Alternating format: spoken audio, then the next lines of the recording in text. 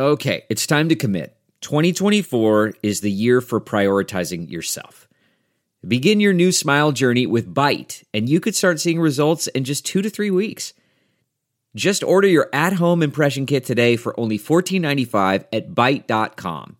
Byte clear liners are doctor-directed and delivered to your door. Treatment costs thousands less than braces, plus they offer financing options, accept eligible insurance, and you could pay with your HSA, FSA. Get 80% off your impression kit when you use code WONDERY at Byte.com. That's BYTE.com. Start your confidence journey today with Byte. CEO, founder, co-founder, owner, innovator, writer, philanthropist, model, volunteer, wife, mom of 4. Just an example of a few of the titles given to Melissa Shabinsky at any given moment in time. She has been at the forefront of organic and natural cosmetics with her brand Revolution Organics, as well as many other groundbreaking products. And she was the first to bring raw, cold-pressed juices to Ottawa as the co-founder of the ever-growing Raw Pulp and Grind. She has an in-depth knowledge of plant-based nutrition, the understanding of juicing, detoxes and cleanses, green products, entrepreneurship, health and wellness, and living in gratitude. I'm really excited to be able to share her story today. I should also mention she's the co-founder of the Fairy Godmother of Ottawa Prom Project and a contributor to Ottawa at Home magazine. Welcome to Living Your Life with Leanne Lang, the podcast brought to you by Extension Marketing. And for more information, you can always head to extensionmarketing.com. Melissa, it was a really easy introduction to make. It was like we can just list things off because I know you have done so much. And I'm really excited that we finally have a chance to sit in this way to talk about things. Absolutely. I mean, it's always fun. I listen to that list and I'm like, oh my gosh, like that's, I guess that's who I am, but it doesn't feel like that. But it's very flattering. And it doesn't feel like that because there's been I find with you such a process, such a journey as to how you have gone through so many different titles and times of your life and successes and lows and everything in between. Absolutely. And I think that's just part of growing as a person. And, you know, that ebb and flow of your own life. And for me, it's just, I took a lot of pivots. I tried lots of things and wasn't afraid to try things because I knew that ultimately I would learn something and it would lead me to where I was going next. That's a great attitude. Yeah, you have to have that attitude because I think if you don't try, you will live in regret. And if you live in fear of failure, then you're always going to be afraid. You have definitely not been afraid. And I think to step outside of the box. And I think it started really young. I mean, first off, this is a podcast some will be watching on YouTube, but there's an extraordinary beauty to you, and there always has been, which is why you were discovered quite early. I mean, you were modeling at an incredibly young age. What was that like to be kind of taken from almost like a normal childhood, but really acknowledged and put on a not I don't want to say pedestal, but people saw the beauty at such a young age? I guess I look back into that time in my career. You know, I started when I was about 16 years old, and I look back on it now, and the one thing that I really acknowledge is that it taught me so much about business. And the reason being is there are there's always going to be somebody more beautiful, somebody thinner, taller, whatever. But if you can learn what your attributes are and learn how to, ultimately learn that it's selling a product and also working with people, you're working with producers, you're working with photographers, stylists. If they enjoy working with you, it's like any business. If you have really good skills to work with people, they enjoy working with you and they're going to book you more. And that's how I ended up working so much, is that I just felt like, hey, I wasn't the prettiest girl out there, but man, like I really treated it like a business. At 16, that's impressive. To know that you could almost work the room with a good personality and a great attitude. You can. And I mean, I keep on trying to instill that in my daughter and my children. Is like you just have to be the best version of yourself and let that shine through. And people will see that, like without any kind of, I hate to say attitude around you, but just understanding what you're there for. So when it came to modeling, I was there to sell a product. Be it a lipstick, be it a pantsuit, be it a hair care product. That's what I was there to do. And man, I'm going to have fun while I'm doing it too. And I'm going to enjoy the process. Did you have any resentment from other girls? I mean, those are some pretty sensitive years, right? Of being that age, a teenager, you're working, so you're making money. Yes. You're doing it in a way that most people would love to be able to do. Was it hard, or was there needed to be a self-confidence and yet a little humble, like to be modest and humble at the same time? Yes. I mean, it was a little bit awkward when I was in high school having to run out to do, Wes is when the Bay used to shoot the catalogs here in Ottawa. So I would run out at lunchtime for like a 2 or 3 hour shoot and come back like full hair and makeup. So that was a bit awkward. And, I didn't love that whole process. And it's funny because I look back at it now and it's like, oh, how crazy are you? Like even in university, I was doing the same thing. Like I'd be running out in between classes to do a couple of jobs and come back and like, it's like, who are you? I went to classes in sweatpants. I know, right? I was always hiding in the corner. But it was great. Like I had my first micro business was modeling. And that's kind of how I look at it. It launched you, though, into understanding how businesses work, how products are created or marketed. Yes. And that really definitely came into play later on. But you still, I think, innately had this love and passion for beauty and makeup. It wasn't just that you were good at it. I think you loved it, because I remember you telling stories about how you would literally pay your sister to let you do her makeup. 100%. I mean, honestly, like basically hold her down, pay her $5. I was the girly girl. Like I was that girl. And I did love it all. And for me, it was a way to express myself. It was a way to be creative.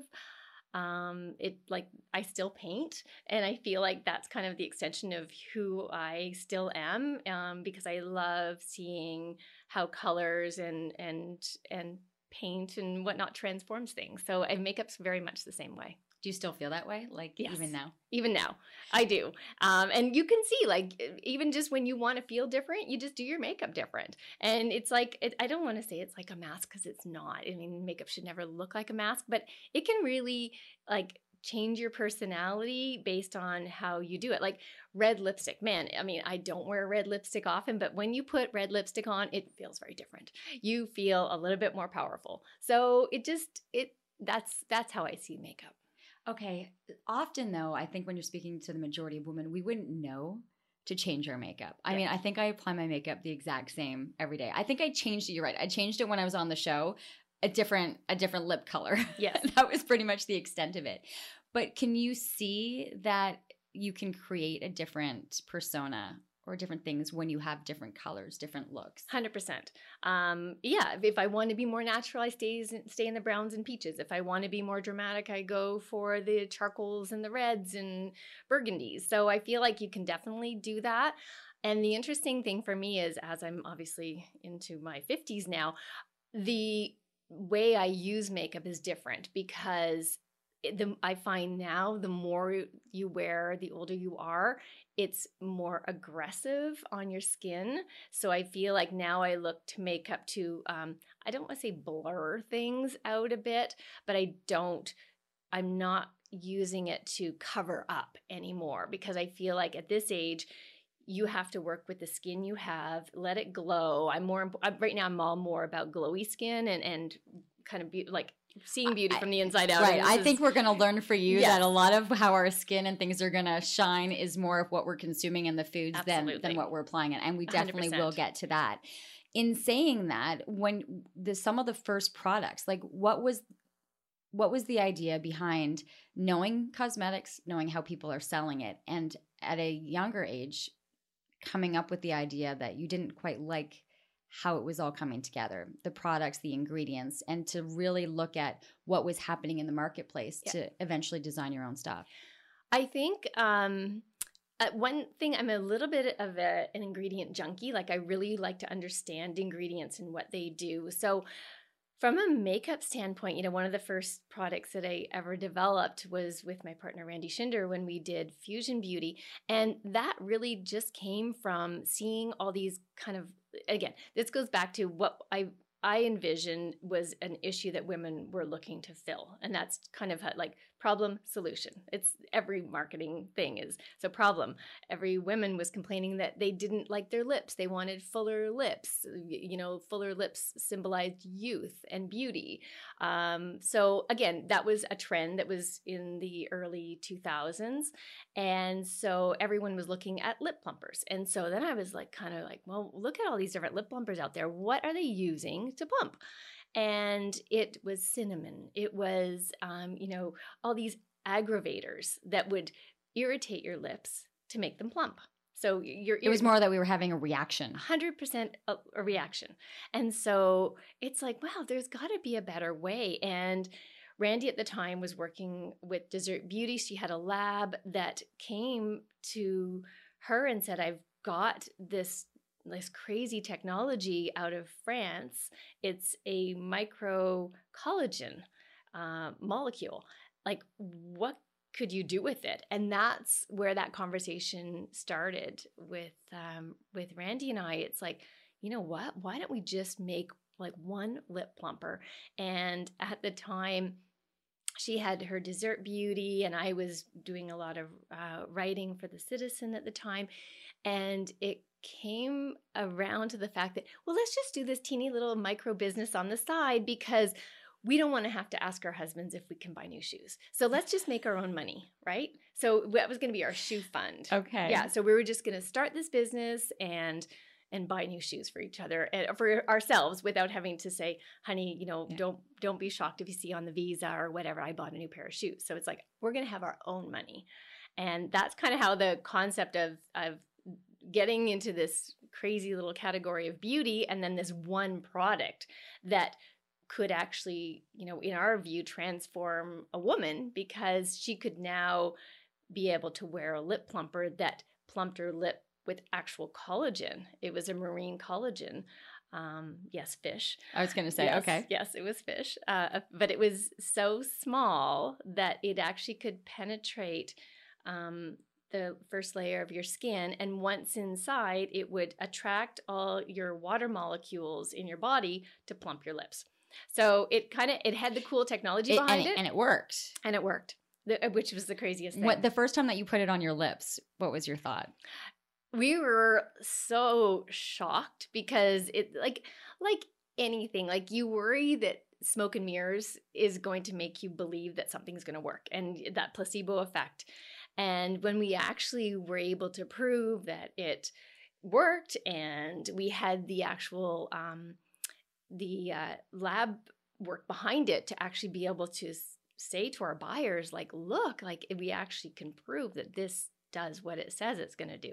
So that was really exciting just to be able to do something so innovative. And as much as, we researched what else was on the market when it came to lip plumpers and whatever, everything was kind of kitschy at the time. And the name Fusion kind of came out of the fact that we wanted to fuse science and beauty together. And so that's kind of how Fusion Beauty kind of came about.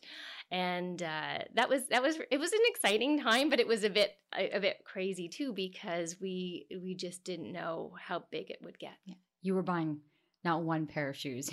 you could buy hundreds of pairs of shoes by this point. It was big. It was huge. And we were not prepared for it. 100% not prepared for it. So we had when we talk about like how big did it? In our first year, we sold 1 million lip glosses in our first year of business. And that was, but it was insane because we kept running out of our actual ingredients. So it was... You needed to find more fish. We needed to find more fish. And we actually did even talk about trying to buy the lab in France because we needed to source more of those ingredients. So it was a crazy time. It was exciting, but it also... I don't think we were prepared for how big and how fast it got. And, but I mean, it was a ride. It was a ride. And I think with a lot of people in business and relationships, you know, when you're unprepared and it's not planned out, like you went through like ups and downs with someone who is a best friend. Yes. And then a business partner. And I think as I'm learning with so many entrepreneurial stories, there's a lot of things that happen. Personalities, money, business, the relationships change. Well, you know what? It got to the point that the business was growing so huge that it needed to transition into a kind of more of a corporate brand. And so, you know what? It was difficult because it was like a baby that I'd created. But like 2 years in, Randy bought me out and merged it with her other brands, and it became under more of a corporate umbrella, which it needed to do because it couldn't have sustained with just me traveling the world and selling it, because I feel like that was not sustainable either. So ultimately, it was the best thing to happen for the brand. Absolutely. Now, you mentioned this, that you were traveling the world at that time. Can I ask, at that point in time, how many of the four do you have? I have the all kids? four. You have all four kids at this time. Yes. My daughter, I think she's 6 years old at the time. And so 6 to 10, maybe the kids. And again, we were not prepared for this. I did not have a nanny. You know what I mean? I didn't have I didn't have that back home care at all. So we were kind of just flying by the seat of our pants as parents, which was also really challenging. And I mean, my kids, they still remember it because it wasn't traumatic, but it was a time in their life where I wasn't there as much as I probably obviously should have been. But I also really tried, like on some trips to New York, I would take the kids with me and my mom would come. You know, you kind of just make it work. And my husband was great. He stepped in. He was the one to bathe the kids every night, because the problem with the beauty business, especially when you're selling internationally, is that so I'm working on North American hours with one buyer, and then I'm working on UK and EU hours for like another 500 stores, and then we're starting to open up distribution to Australia. So every single hour zone was completely covered. And so sometimes it meant like I'd be on the phone till 1 a.m. and then I had to be up at 4 a.m. for other calls. So those were weird times, but again, you do it and you adjust. And the kids were great about it, and more importantly, my husband was amazing about it. And I learned a big lesson there that I didn't do with the next brand I created. What was that lesson? Was to put my family first and slow down a bit and not travel as much and not grow as fast.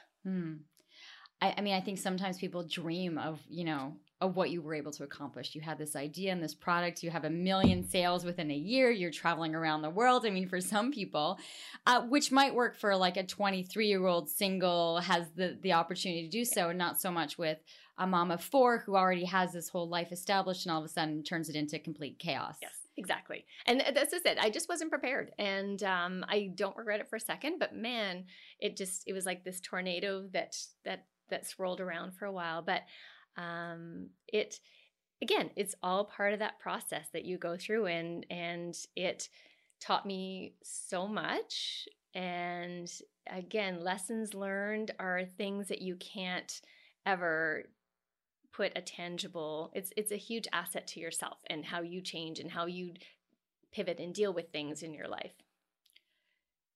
I'm going to fast forward a little bit because there's so much to get to with you, and because I want to get into then the new brand, because I think it applies right now to women and how they're shopping and what they need to be looking for, and how natural, green, plant-based is really, as we look at our skin as the largest organ of our body, why it's so important to be looking at ingredients. Yeah. Your body, like your skin, as you say, largest organ, it absorbs almost everything you put on top of it. Like you look at even the way medication's now being administered through patches. Just think about that. So your body is able to absorb medication when you put on a patch. So think about that when you put on your creams and your lotions and potions and everything. So for me, again, it's a personal thing, and I don't ever stand on my soapbox and say you have to be all natural. You can make your own choices, but for me, I wanted to educate myself on natural ingredients. Knowing what I knew about the synthetic ingredients was actually quite interesting, because what a lot of the synthetic ingredients that we used in fusion were actually derivatives of natural ingredients. So like hibiscus is an amazing natural ingredient that is actually like a natural muscle inhibitor, kind of like a topical Botox. Oh, okay. Yeah. Hibiscus. Who knew? So again, seeing how in a lab they would create products that would mimic hibiscus in a synthetic ingredient, you're like, well, wow, why wouldn't you use the real ingredient? Like, it's amazing. So looking at that, again, this kind of goes back to my just curiosity and research on ingredients, be it food or beauty. I love just knowing what the properties of those ingredients are and what they can do for your body. So when it came to creating Revolution Organics, again, it was a personal thing. It was like, you know what? I can't find an all-natural lip gloss. I cannot find an all-natural lip balm or moisturizer or whatever. Like, let's like see if these things can be actually made. So I worked with my partner, Alexandra Zanella, who I worked with on Dessert Beauty. And she and I kind of just hit the labs. We visited a couple labs in Vermont and New Jersey and in Philadelphia, like Pittsburgh. So we kind of went out there and said, okay, let's sit down and see if we can actually create something that is really, really natural. And then, but I think you were doing that before the really natural buzz hit. Yes. You were doing it before the time. Way before the time. Because right now people would say, okay, I get it. Yeah. But you were doing this 2006. I was going to say almost 15 years ago. But the great thing is, and again, lessons learned, it's really great to do these things, but man, is it ever hard to be a trailblazer in that category. Because, anyways, from all those lessons learned, it was before its time, which was exciting because all of a sudden we were meeting with beauty editors, and our first meeting with Lucky magazine, which isn't around anymore, which was my favorite magazine, they're like, well, we want to feature you girls. And then we would go somewhere else and they're like, well, we want to feature you girls. Like, you girls are doing something that nobody is doing yet. And you're creating all natural beauty and it's not here yet. So and you've got color in your assortment. That was the thing, is the pigments were just so beautiful. I think for anyone, the appeal was the colors. Yes. It made you feel alive. It did. And they weren't, they were all natural pigments that we were using, and nobody else was doing that yet. So that was a really nice, exciting time. But the very conscious decision was to do a very edited line, very multitasking products. On the other side of beauty, we were thinking, well, why do you need 10 different products as a moisturizer? Why do you need a lip gloss, a lip balm, a shadow, a contour, cheek contour, and a blush? This podcast is brought to you by Extension Marketing. They are a new breed of marketing agency that acts as your virtual marketing department, designing and implementing cost-effective marketing strategies that will grow your business. I can speak to this personally, as I've been using the Extension Marketing team to help me launch and grow my business. Founder Pat Whalen has been a lifesaver for me, a genuine coach guiding me along the way into uncharted territory. Tell them you're a friend of the show and receive a free 1-hour consultation. Check them out at extensionmarketing.com. Why can't we make these products all multitasking? And again, maybe from a business standpoint, that wasn't the best thing to do, because when you meet with buyers, they're like, okay, great, now what's next after that? And we're like, well, you don't need anything else, because we have it all in this one, right? It was called moisturizers are all over moisturizer. You could use it on your face, you could use it on your body, you could use it on your hands. It's great. But when you're meeting with retailers, they're like, well, okay, but what comes out next season? And we're like, we don't need anything next season. Like that was silly. And again, that was silly, silly, silly. And this is before e-commerce, right? Mm-hmm. So this is before you could actually talk to your customers directly, and game changing for the beauty industry for sure right now. But we didn't have that. Like Amazon was just in those kind of infancy stages of, and I remember thinking, nobody is going to buy beauty online. They want to touch and feel it. Like we need to be in stores. We need to have like displays, and we need to have an interactive experience. Well, I was so wrong. Like look at beauty now. Look at Kylie Jenner with her $1 billion business all online. Do you think if you did it now online, it would be a different story? Oh yeah. Oh my gosh. I there's a lot of times that Alex and I speak about this. It's like, oh man, I wish we'd launched it, 2014, 15, and being able to do direct to consumer only, and having conversations with our customers, and having control of our distribution. I think that where for me the industry got really muddled is having to, change the brand, change our vision, change things to accommodate retail and buyers. And I think that if we were to launch that right now and have full control over it, it would be such a different scenario. Would you go back? I don't know. I thought about it. Yes and no. I do love beauty, and I can see myself getting back into beauty again, maybe one day. The manufacturing side is challenging, and that's something that I also learned about myself over the past 30 years is I'm really good at some things and I'm really bad at other things. And for me, I need to find those people to work with that can compensate for where I'm really bad and let me just concentrate on things that I'm really good at. Would you, as entrepreneurial advice, say that to someone else if they know where their strengths and weaknesses are? 100%. 100%. Find those people that can help you just do your stuff in a really great way. Like I suck at paperwork. I will fully admit I am terrible. So I always need somebody to be behind me scooping up all the paperwork. I tend to think really blue sky, which is great, but there's a lot of detail to get to that point. But I don't like the detail. I like the vision. So again, this is something that I think that every entrepreneur goes through, and by trying to do the stuff that you're not so good at, you kind of get, lost. And sometimes your vision gets lost too, because you can't see through all that. But if you can just find good people that can do the things that you can't do very well, and they can do it 100 times better and successfully, then that piece of that puzzle is going to be perfect. I think sometimes we wait because we don't think we're big enough, or we don't have the money or the means to be able to do that, right? And I think oftentimes people work out of a state of fear. Absolutely. More so than anything. Yeah. I think fear is debilitating. And I think that the biggest thing I try to tell my daughter is don't be afraid of no. No is a very scary word, but it's not a closed door. And maybe that goes back into my early modeling days when they have no problem telling you you're too short, your nose is too crooked, your eyebrows are too weird, whatever. And I never took it personally. It's just okay, well that's fine, because we'll just move on to the next casting.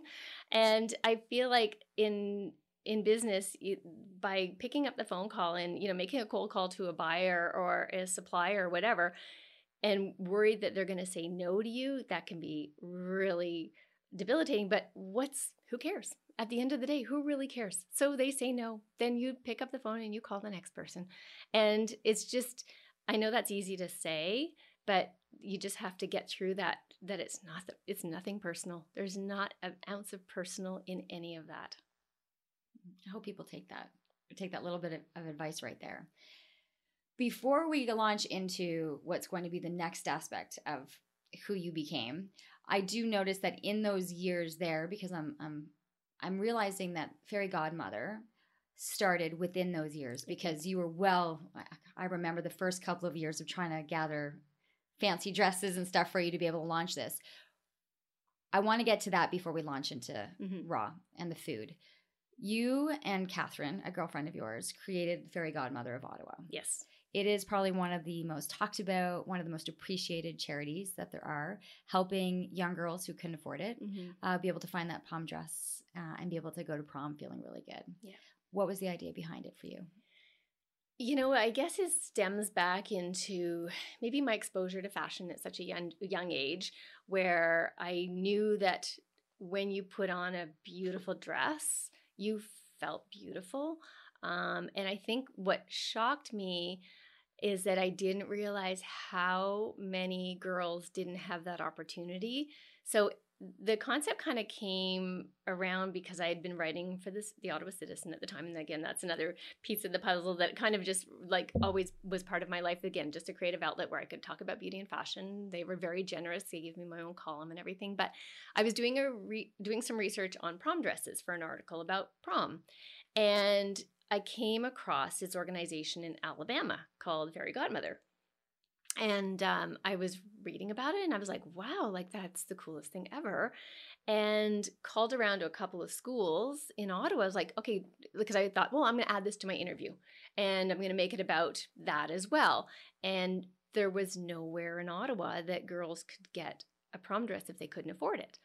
So it was kind of shocking to me, right? And then you hear stories, the more you kind of ask, of people who actually never even went to their prom because they didn't have a prom dress.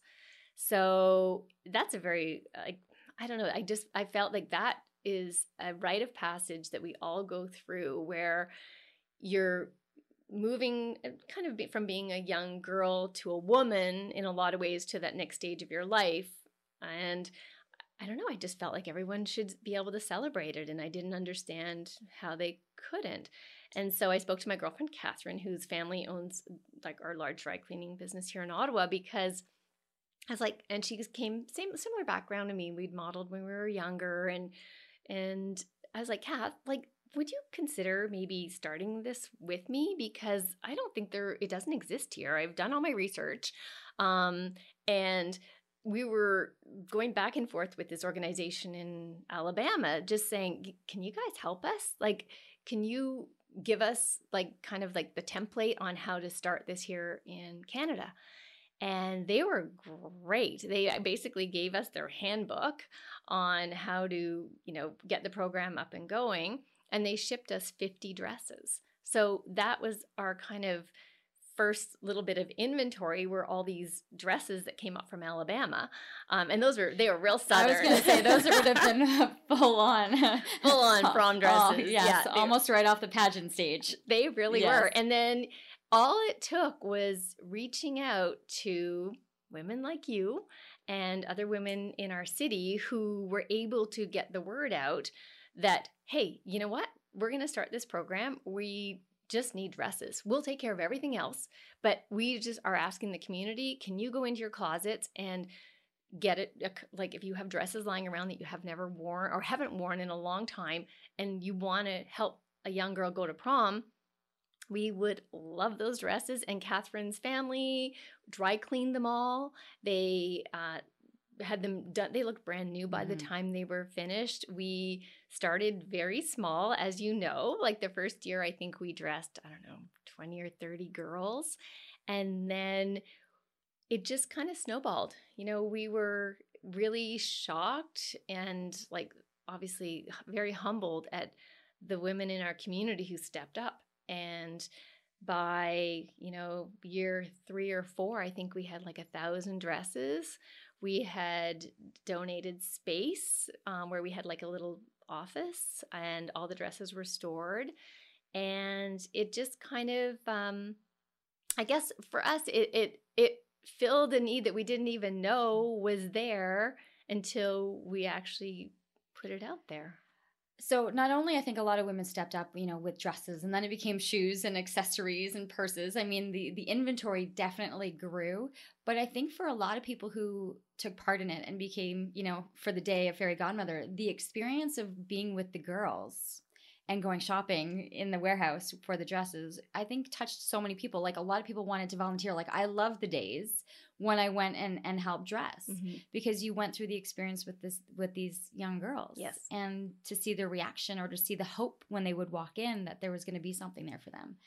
And you know what? That exactly how you described it is how we wanted the girls to feel too, is that they were being taken care of. They weren't there because they required charity. You know what I mean? We didn't want that feeling. We wanted it to be like a special shopping day. Like you come in, all our jobs as fairy godmothers was to make them feel like $1 million. It was a one-on-one experience because, as you know, even shopping for yourselves, you want to take the time to find the perfect fit and the perfect look and color that you envisioned you would have. So we really wanted to make it personal. And I think part of the enjoyment for the volunteers as well is you really got to know that young girls by spending even an hour and a half with them, helping them through this process. It was really nice just to get to know them and to see them kind of like go through this butterfly process of being shy and whatnot when they walk into then finding that dress, and the look when they saw that dress on them in the mirror is like, I mean, awesome. Sometimes we're crying, sometimes we're hugging. Like it is a magical moment, and you can't bottle that. Like it's fine. No, you can't. No, I think I freaked out once because I ended up seeing where all the dresses are now. Like they're like hanging from rafters. Yes. It's insane. Yeah. How generous the city has been. And so what happens now? I mean, with, it became, as many things with you happen, they start slow and they become like this massive success. Yes. And almost overload. Oh, yes. And this would have been it is our 16th year doing Fairy Godmother. And a couple of things happened this year. Catherine moved to Toronto, which broke my heart 'cause she's one of my best friends. But besides that, we just couldn't do it, the two of us, anymore. So we have this wonderful, wonderful group of women who've stepped in, and their church organization in Canada has stepped in, and they have taken the program up to the next level now, which is amazing to see that happen. Because I also feel too that sometimes, like in anything, fresh blood, fresh ideas, fresh perspective helps everything. As much as I'm not sad to see it's not part of my life right now, but it's new. It's only been 6 months that I haven't been involved, but I feel like I know it's in good hands. I know it's with the women that want to make sure that they continue what we started, and then continue to make sure that the program is available to the kids. And one thing that we're actually super proud about as well is we've been able to help start 3 other organizations, one in Montreal, one in London, and one up north. So we've shipped dresses to all of these organizations so that they have their starting inventory, the Alabama, the Alabamas, very paying it forward. Yep. And then also there's an incredible teacher out at Bell High School who has started it in-house with the high school, and they have their own prom pop-up that we contribute to dresses. So it's really nice to see the evolution of that. I think I should have added evolution as the title of the podcast too, because with everything that you build and then in a sense let go or release to flourish on its own, there's always usually then something that's waiting for you to then restart and to rebuild.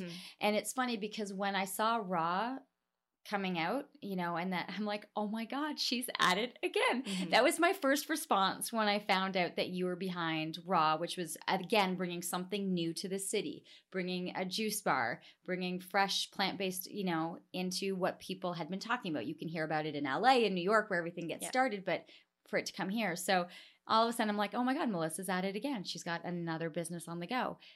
How did that start? Well, after Revolution, I said, I'm going to take some time to really just to myself and figure out, what kind of gets my goat. And at the time, on a personal level, I was deciding that I really need to switch up my diet. I've had some like health, not health issues, but things that I've been dealing with that I wasn't really happy about. I'm going to change the way that I eat because I'm not feeling great. I had just not just, but within the last 15 or so years, found out some really aggressive allergies and intolerances that I had on a personal level that I couldn't actually just focus on. It's a weird thing to say because everything was so busy. I'm like, I'm going to try to figure out my own my own body. And because as mothers and as employees and as work, we tend to put that last. Yeah, exactly. Right? Because it wasn't until you said, okay, I'm going to slow down I'm and gonna stop slow that down. I'll actually focus on myself because we don't do that. Exactly. And so I was exploring going vegan at the time. I am not vegan now, so I can. Okay. How was Ian and the 4 kids on this decision? You know what? They're actually great. And I was getting to the point where I was making all these different meals and I was experimenting. And then one of the biggest concerns for me about, like leaning into plant-based, and that's kind of what I was doing, is, okay, how am I going to get protein? Like, I don't understand this yet. Like, what am I going to, like, where does protein come from when you don't have animal-based protein? Because again, but you had enough knowledge to know that you needed it. Yes. So you were going into this with how much education? Yes. Well, nothing until I decided, well, you know what? I need to figure this out for myself. So I went looking for a program that I thought would teach me what I could learn that I needed to, heal my body. And so I did an online course through Cornell. I just said, I'm going to just do this for myself. And so it was just one of those moments that I just said, I'm going to go back to school. I'm going to focus on this. It's online only, so I can do it when I need to do it. And I just decided I'm just going to do it. So I did my plant-based nutrition just for myself. And it's just a certificate. I'm not a nutritionist. This was completely a selfish choice that I made to educate myself. And again, goes back to my ingredients. And I guess I keep going back to that. I need to understand ingredients, and I needed to understand those plant proteins. And I needed to understand, if I were going to go this way, could I feed my body still? Mm-hmm. And it was a great experience, and I learned so much, and I didn't know then that it would take me where I am now. Okay. What surprised you most in the education process? What did you learn? I basically learned that you don't need animal-based proteins, even though, again, I'm not a vegan now. I do eat fish and eggs, and I will not turn down a piece of chicken. I don't eat red meat. But you know what I mean? Like I'm conscious of what I eat now, but you do not need animal proteins in order to get enough protein. And that was really interesting to find out. And then I think that being able to understand as well, once I started experimenting and working with food and trying different recipes, that things tasted really good too. And that's, again, just my own, it was completely just something I wanted to do for myself, is just teach myself how to cook with plant-based foods. Okay. So you're doing this for yourself. You got a little bit of education. Yeah. Ian and the 4 kids have already been through enough of the transitions of mom building these multi businesses and kind of slowing down and then building up. So what happens when you go to Ian and the kids and go, okay, so now that I've educated myself on this, I think I have a great idea and want to get involved in another business? Well, to be honest, it wasn't my idea. So one thing, I travel a lot, and I'd always been traveling for business, and then we travel as a family. Every time we went to a city, I would usually go to a juice bar and pick up a couple of juices for the trip and keep them in the hotel room because... Okay, what did you like about them? I just felt easy grab and go. I felt nourished. I felt I was getting my greens. I just always felt better when I drank juices. So that was part of kind of my lifestyle over the past 10 years leading even up to this, and even more so even the year or two before that, because it was more prevalent. You could go to any city anywhere and get anywhere but Ottawa for me and get juices and get plant-based foods. And so friends of mine, Nikki and Richard Valente, who own Fratelli Restaurants, a very Italian restaurant here in Ottawa, they felt this. I remember having this conversation with them, and specifically with Nikki. It's like, how come you can find all this in other cities but not in Ottawa? And I never forget, Richard called me one day, goes, meet me at this coffee shop in 10 minutes. So I'm like, okay, Richard, like, what are you, like, what's up your sleeve? And then he had another gentleman there by the name of Jordan O'Leary, who owns Morning Owl Coffee Houses. And he goes, here's my vision. This is what we're going to do. And I think Jordan and I were both kind of dumbfounded. And we were just like, he goes, are you in? I'm like, okay. And I didn't really understand what I'd said. What you'd sign on for? Sign on for. And he goes, okay, perfect. And then basically it was like, okay, run with it. So it was like, okay, well, oh my gosh, like, what are we going to do? And so we just started talking concept and, you know, what wasn't here that could work. And, you know, at the time, I mean, I love Pure Kitchen. I still go there all the time. It was here, but it was a sit-down restaurant, and there wasn't really anywhere to go grab and go with a full juice assortment and full plant-powered power bowls and like salads and everything to go that you could just either sit or take it to go. So we're like, okay, we're going to make it a grab and go. Like, let's just get into the kitchen and see what we come up with. So we got a temporary kitchen on Cooper Street, and just sat in the kitchen for 6 months and didn't come out till we had a lineup of juices and foods. Was it fun to experiment? Did you know that you had like a winner on certain recipes and had to figure things out with others? Yes. And how did you kind of break it down to know that you wanted to have an order to the juices and, you know, like almost like a breakfast, lunch, dinner? Yes. Or how much went into that? A lot. And, you know, I'm grateful because Jordan, he's a whiz in the kitchen. So I mean, literally, I would just sit and sample, and he would make everything. And my job was to figure out how to translate the information on a retail level. Because again, it's for me, it was a product. And then also the marketing of it. What's your problem? Like your digestion is problem, then we're going to create a juice for digestion. If you need to get your greens, and we're going to create one for your greens. If you are feeling sick and you need to get that, you know, kind of liquid pharmacy thing going on with things like ginger and turmeric, we need to create that as well. So it was kind of working around the same thing about juice. So we wanted to make them like functional as opposed to just yummy tasting. But then on the consumer side, you still have to make them taste good. Mm-hmm. So sometimes things that are really good for you don't taste so good. So we were very conscious of that at the same time. And then just packaging. And again, I said I wanted to get out of manufacturing and packaging, but here I am back in it again because we needed to package the juices and everything to be able to market them properly. Right. You're also dealing with a short shelf life. Yes. Right? Because I'm assuming you have fresh produce, mm-hmm. fresh vegetables, mm-hmm. and fruit coming in, having to go through the process of juicing. And gosh, I'm so frustrated when I would try, you know, you buy a whole bunch of these apples or pears or something, and you end up with like this little tiny ounce. Yes. So how much had to go in to be able to have a juice come out? Oh yeah, so much. And that's where you learn too about like greens, like specifically like kales and spinaches, they do not juice a lot. So you need to mix them with other greens, vegetables like zucchinis and cucumbers and celery that juice more. So you get more volume because it just pure kale and spinach don't give you a lot. But then you want to get more of those true greens in them as well. So you want to add things like spirulina to your juices as well. What's a spirulina? Spirulina is a blue-green algae that's really high in protein. And so you want to make sure that you're getting like a true green juice. You know what I mean? Like we were so conscious of that. Just that each bottle had 3 pounds of fruit and veggies inside. So 3 pounds. Per bottle. Per bottle. Yeah.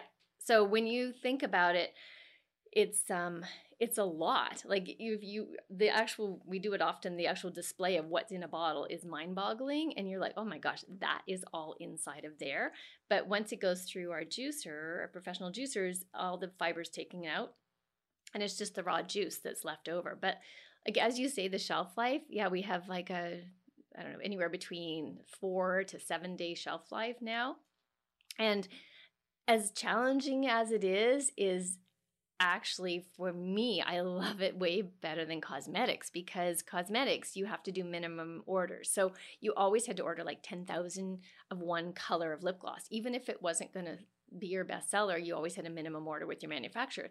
Well, this is great because we now know how fast we go through certain juices. So we don't have to make the volumes that I would have had to have done in the cosmetic industry. We can curtail it to what our demand is. So what is the volume of what's coming in per day? Because you're going 7 days a week of fruits and veggies coming in and out. On the days we juice, so we're down to juicing 3 times a week, about 1,000 pounds of fruit and vegetables arrive at the door. And they get done one by one per variety of vegetable, and then we blend. So it's kind of like a little laboratory process, and then we blend and pour and package. So within the pouring and the packaging, there are different things that go into them. Mm-hmm. And the bottles are great because you know everything that's going into. You've done a great job with the packaging.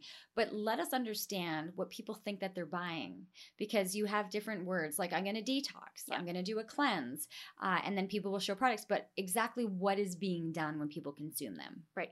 So we really, within the packaging, we're very conscious to pull out some of the benefits. Again, problem solution, highlighting benefits, but being true to what that ingredient is. So, ginger, one of my favorite ingredients ever is ginger. I love ginger and turmeric, to be honest. I think they're just miracle roots. And they are incredible sources of antioxidants. They're great for anti-inflammation. So we speak to those. With like Beauty Glow is my favorite juice, and within it we have a lot of lemon in there. So lemon as a citrus is collagen building. So just really we kind of take the fun part, and again, like it really is just a being able to highlight what that ingredient is and how it can help you feel better. So our Black Magic has coconut charcoal in it. So coconut charcoal is a known detoxifier. It actually can help recognize toxins in your body and help to expel them. And so we put detoxify on that. So you know what it's going to do. Mm-hmm. So you're not nervous. And so our heartbeat too, like beats our blood purifying. So we're just letting you know what those ingredients can do. Mm-hmm. Okay. The immune boosting, like that one. Yeah, lots and lots of antioxidants and vitamins and minerals. And that's just, again, letting you know you're getting 3 pounds. Like think of trying to eat 3 pounds of vegetables. You're overloading your body with all these amazing nutrients. Okay, but why do people then choose to just do a juice day, or a cleanse? Yeah. Like what's the point of that? The point is we've taken the fiber out of the juice so your body can absorb it without having to do any work. So one of the main, for me, benefits of doing a juice cleanse is giving your body a rest. I think it's really important when you're not feeling that everything's kind of processing properly or functioning properly, that you give it time to heal. And by drinking just these juices on their own without fiber, your body absorbs all those yummy and potent enzymes and nutrients and minerals and vitamins, but you're not chugging away, having to actually work your digestive system to actually absorb it. So it's easier on the system? It's giving your system an ability to heal. So it's mostly digestive where you're going to see a huge difference. And then also think about if you're juicing all day, mm-hmm. what's going to happen? So, I always like beauty from the inside out.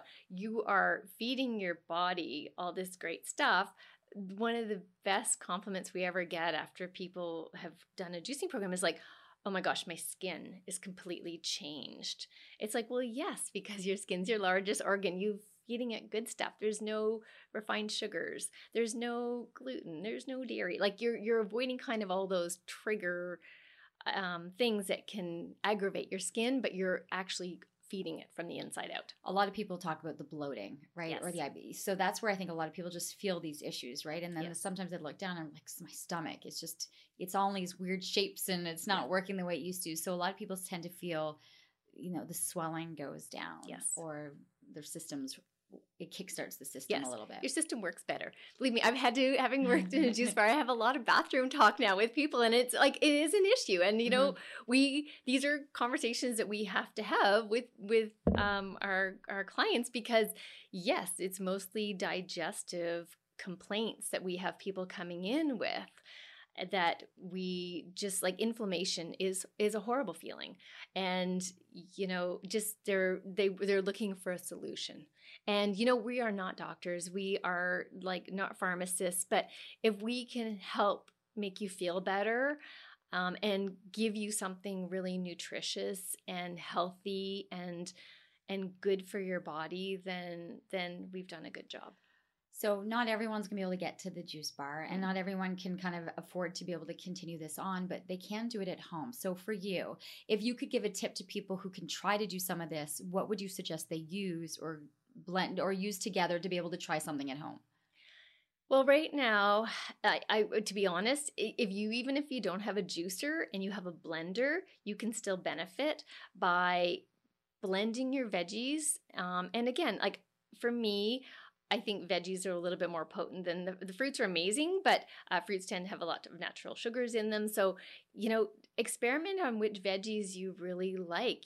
Try cucumbers with mint, and, add a zucchini in there. You won't taste the zucchini at all, and throw an apple on top and just experiment. Put it all in your blender, then put it through a sieve to get the fiber out. So it's basically doing what we're doing, but you're doing it at home. But just experiment, and then please add ginger to your diet. Like when you're juicing, like throw in ginger.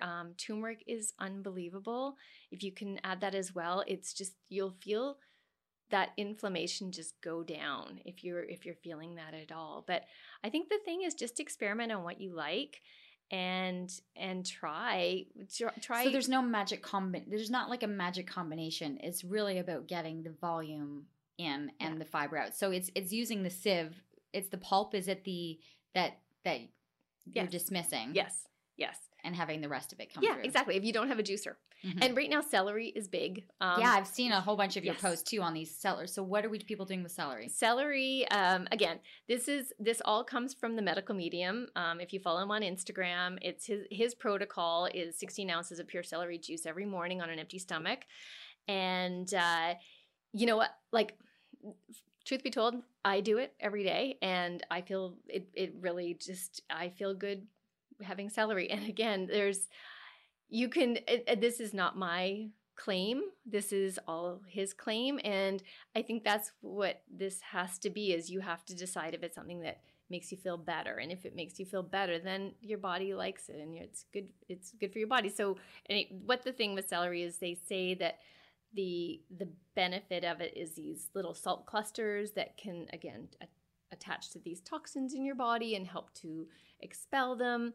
But for me, I feel energized when I drink celery juice. And is there anything added to the celery juice? Not at all. No. You're just putting pure celery juice. Yeah. And it's just, again, if you don't have a juicer, you can do it in a blender. I'm just thinking about how much celery has to go into celery juice. So for me to do 16 ounces is a full stalk of celery, full bunch. And is that an 8-ounce glass in the morning? 16 ounce. So you're doing 6. So you're going through a stalk of celery a day. Thank God the price has gone down. I was going to say, like there is something to that. It's expensive. Yes. To do that. I mean, I'm thinking like two sticks of it, but no, you're taking the whole stalk. The whole stalk, yeah, because you take the fiber out. So it's just the juice. But honestly, when there was I think because of this, there was a celery shortage. Yes. And so the prices at one point, I mean, I'm not even kidding you, I think they were $8.99. And I mean, thank God life has balanced itself again, because it's gone back down. And so I think you can do non-organic for like $1.99 now, and organic for maybe $2.99.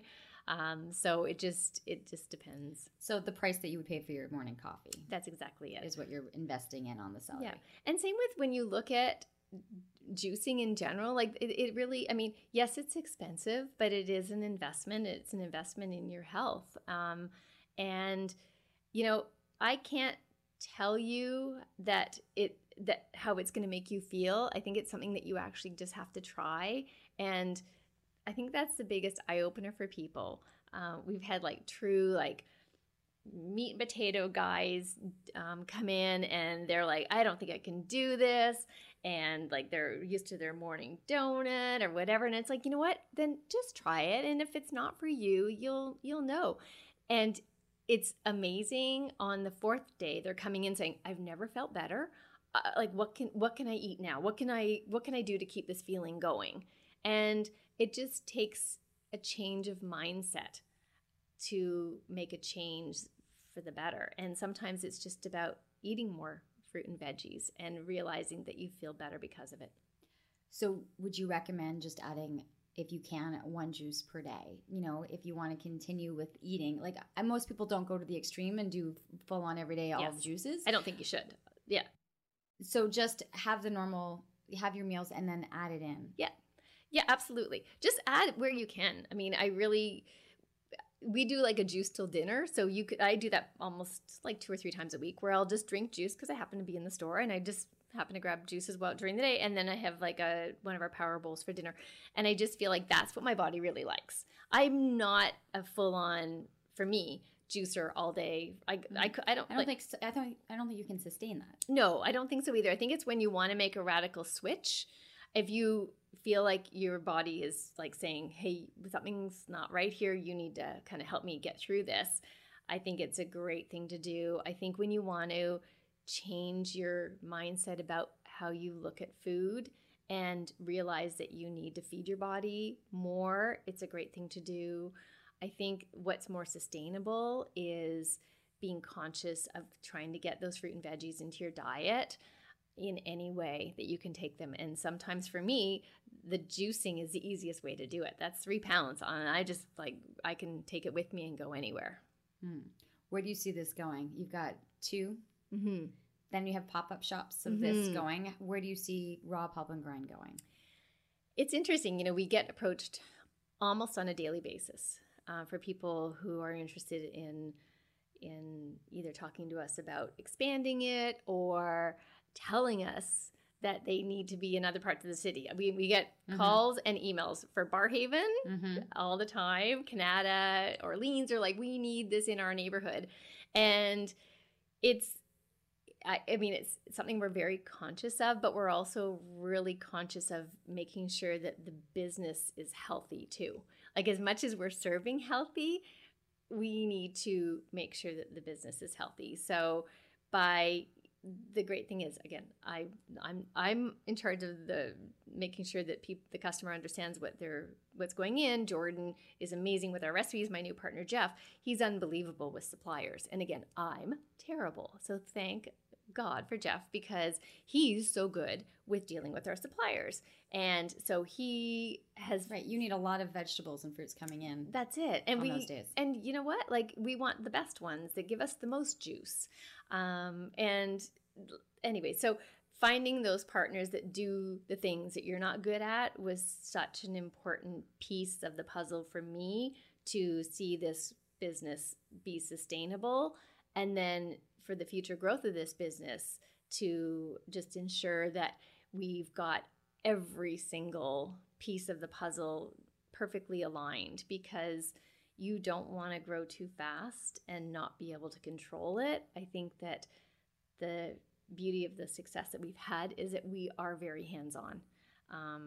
And we understand the source of everything that comes in and out of the store. And we know the price down to the penny as to what we're paying. And if you grow too big too fast, you lose control. You've learned a lot over the years. I've learned a lot. At the beginning of the podcast, I came up with like 10 different titles for you. Could you list for you the top 3, or how you see yourself? Well, first and foremost, a mom. I'm proud as punch of my 4 amazing children, and I feel like they have seen me evolve, and I'm hoping it teaches them that they can have their own evolution as well. And that would make me the most happy. I guess my other besides being a mom, I think ultimately I'm a marketer, and I think that's kind of where my brain goes. Is I see something in everything, and I feel like I could figure out a way that you're going to want that too. And I feel like that to me is kind of the fun part of my brain, like. So, into the other years, I mean, you've just passed over the 50 mark. There's no slowing down. No. Oh, no. And that's something too. I have so many people are like, well, I'm already so-and-so. This is life. Mm-hmm. But I had someone say to me the other day, there's the long runway. Yes. It's a long runway. And do you see that still? Like there's the energy, there's the want and the desire to keep going down, even though you don't like to fly. Yes. I fly a lot for someone who hates to fly. I know. Yeah. No, I don't ever see myself not doing something. And I just know that I love being in Raw, and I love what I'm doing here. And I know that no matter where that takes me, that pivot that I do either within Raw or after Raw or between Raw or whatever, it will come from the same place that I've always been. That's amazing. Okay, do you want to know that we've I should mention, like when we started this, Melissa's like, I can't sit for an hour. There's no way. Okay, we have gone way over. Oh my gosh, I'm sorry. No, that's okay. So I want people to know, where can people go for more information? Where's the best place to go? For Raw? Yeah, for Raw would be one. rawpulpandgrind.com. Mm-hmm. It's our website. It kind of just shows everything that we do. It's not as comprehensive as obviously being in our stores, but it gives you a really good idea about what we do and what makes us different. Mm-hmm. And then we'll just have to, trust me, I tried Googling, and then I tried Googling all your other stuff. There's some great articles or some great, interviews that you had done just to be able to see how much you've actually done. But you have some great things too. People, there's Instagram, there's lots of information that you've put out there as well. And so I just want them to have that ability to see all the things that you are doing. Okay, so my last question too. Okay, so you're up in the morning. What women over 50? What do you want them to put on their skin, use as a product, to get out the door and consume, and try to do that in like 1 minute? Okay. Vitamin C. Yes. Highly concentrated vitamin C serum. Put it on your skin. It's going to help renew your skin completely. I'm a huge believer in it. How do we get? So just like we would get like a vitamin E oil? Vitamin C. Okay. No, that's what I'm saying. But like a vitamin E in an oil? Yes. Get it in a serum. Get it in a vitamin C serum. Yeah. A concentrated one. And then you can also buy the powder and activate it with water, because you have to get activated C, which again, this is a whole ingredient junkie thing, but the powder is really concentrated, and you just activate it with vitamin C and put it on your face. It's going to help turn that skin over. So I believe in tricking your skin to create its own collagen. So vitamin C can do that. Vitamin C And lemon water every morning, because that's going to give you an extra boost of vitamin C. And it's great for your digestion, to keep just your digestion in check. So you have your celery juice and your glass of water with lemon? Yep. Okay. And then on the skin? Vitamin C. And again, anything as you get older, anything that gives a renewal to your skin. So exfoliation, AHAs, retinol, vitamin C, they all do great things to, again, make your skin think it's damaged. So when it's damaged, it kicks collagen. I like that. Mm-hmm. Okay. I think, and you can find that. You can find it anywhere. Try health food stores, try your Whole Foods. They have a great selection. Some of the specialty spa lines as well are really great, because there's nice high concentrations. And even, go online and look for some like pure ingredient based items. Like I buy a pure vitamin C powder. Okay. And topics that we're going to be getting into, like the CBDs. Are you following what's happening with CBD and the cosmetic industry? I am following. I think that it's a slippery slope. Mm-hmm. And I feel like I wrote an article for Ottawa at Home magazine about CBD in products. But I think what people need to understand for now with the regulation, it's a hemp-derived CBD. So it's there's no obviously ability to there's no THC. There's no THC. No. So it's hemp-derived, which is amazing. So you're getting a lot of anti-inflammation properties to it, a lot of soothing properties to it. So from a skincare perspective, it is changing for sure. But it'll be interesting to see what happens next when there's more regulation to it. We'll have to do a follow-up. Yes. We'll have to do a follow-up. Melissa, thank you so much. I really appreciated the chat and really appreciated the information. And to the honesty, hopefully too for entrepreneurs or people that are creating businesses or products to be able to kind of step back and go, okay, let's see if we have all of this covered. That is another episode of Living Your Life with Leanne Lang. I want to thank everyone for listening, and please thank you for liking and subscribing and commenting and letting people know that the podcast is out there. It's awesome to see every night. The podcast numbers are growing, and I really, truly appreciate the support. Have a great day, everyone. See you back here next week. Oh my gosh, that flew by. Have you ever thought, I'd love to have a podcast just like this one? Well, I can help. My name is Matt Kundle, and everyone at my company, the Sound Off Podcast Network, had a hand in making this show. Whether it was about the sound, the discoverability, or that you're just enjoying the show, we are all about the detail. If you think you have a podcast in you, reach out to me via email, matt@soundoff.network, or check out the website and become one of the great podcasts we work with at soundoff.network.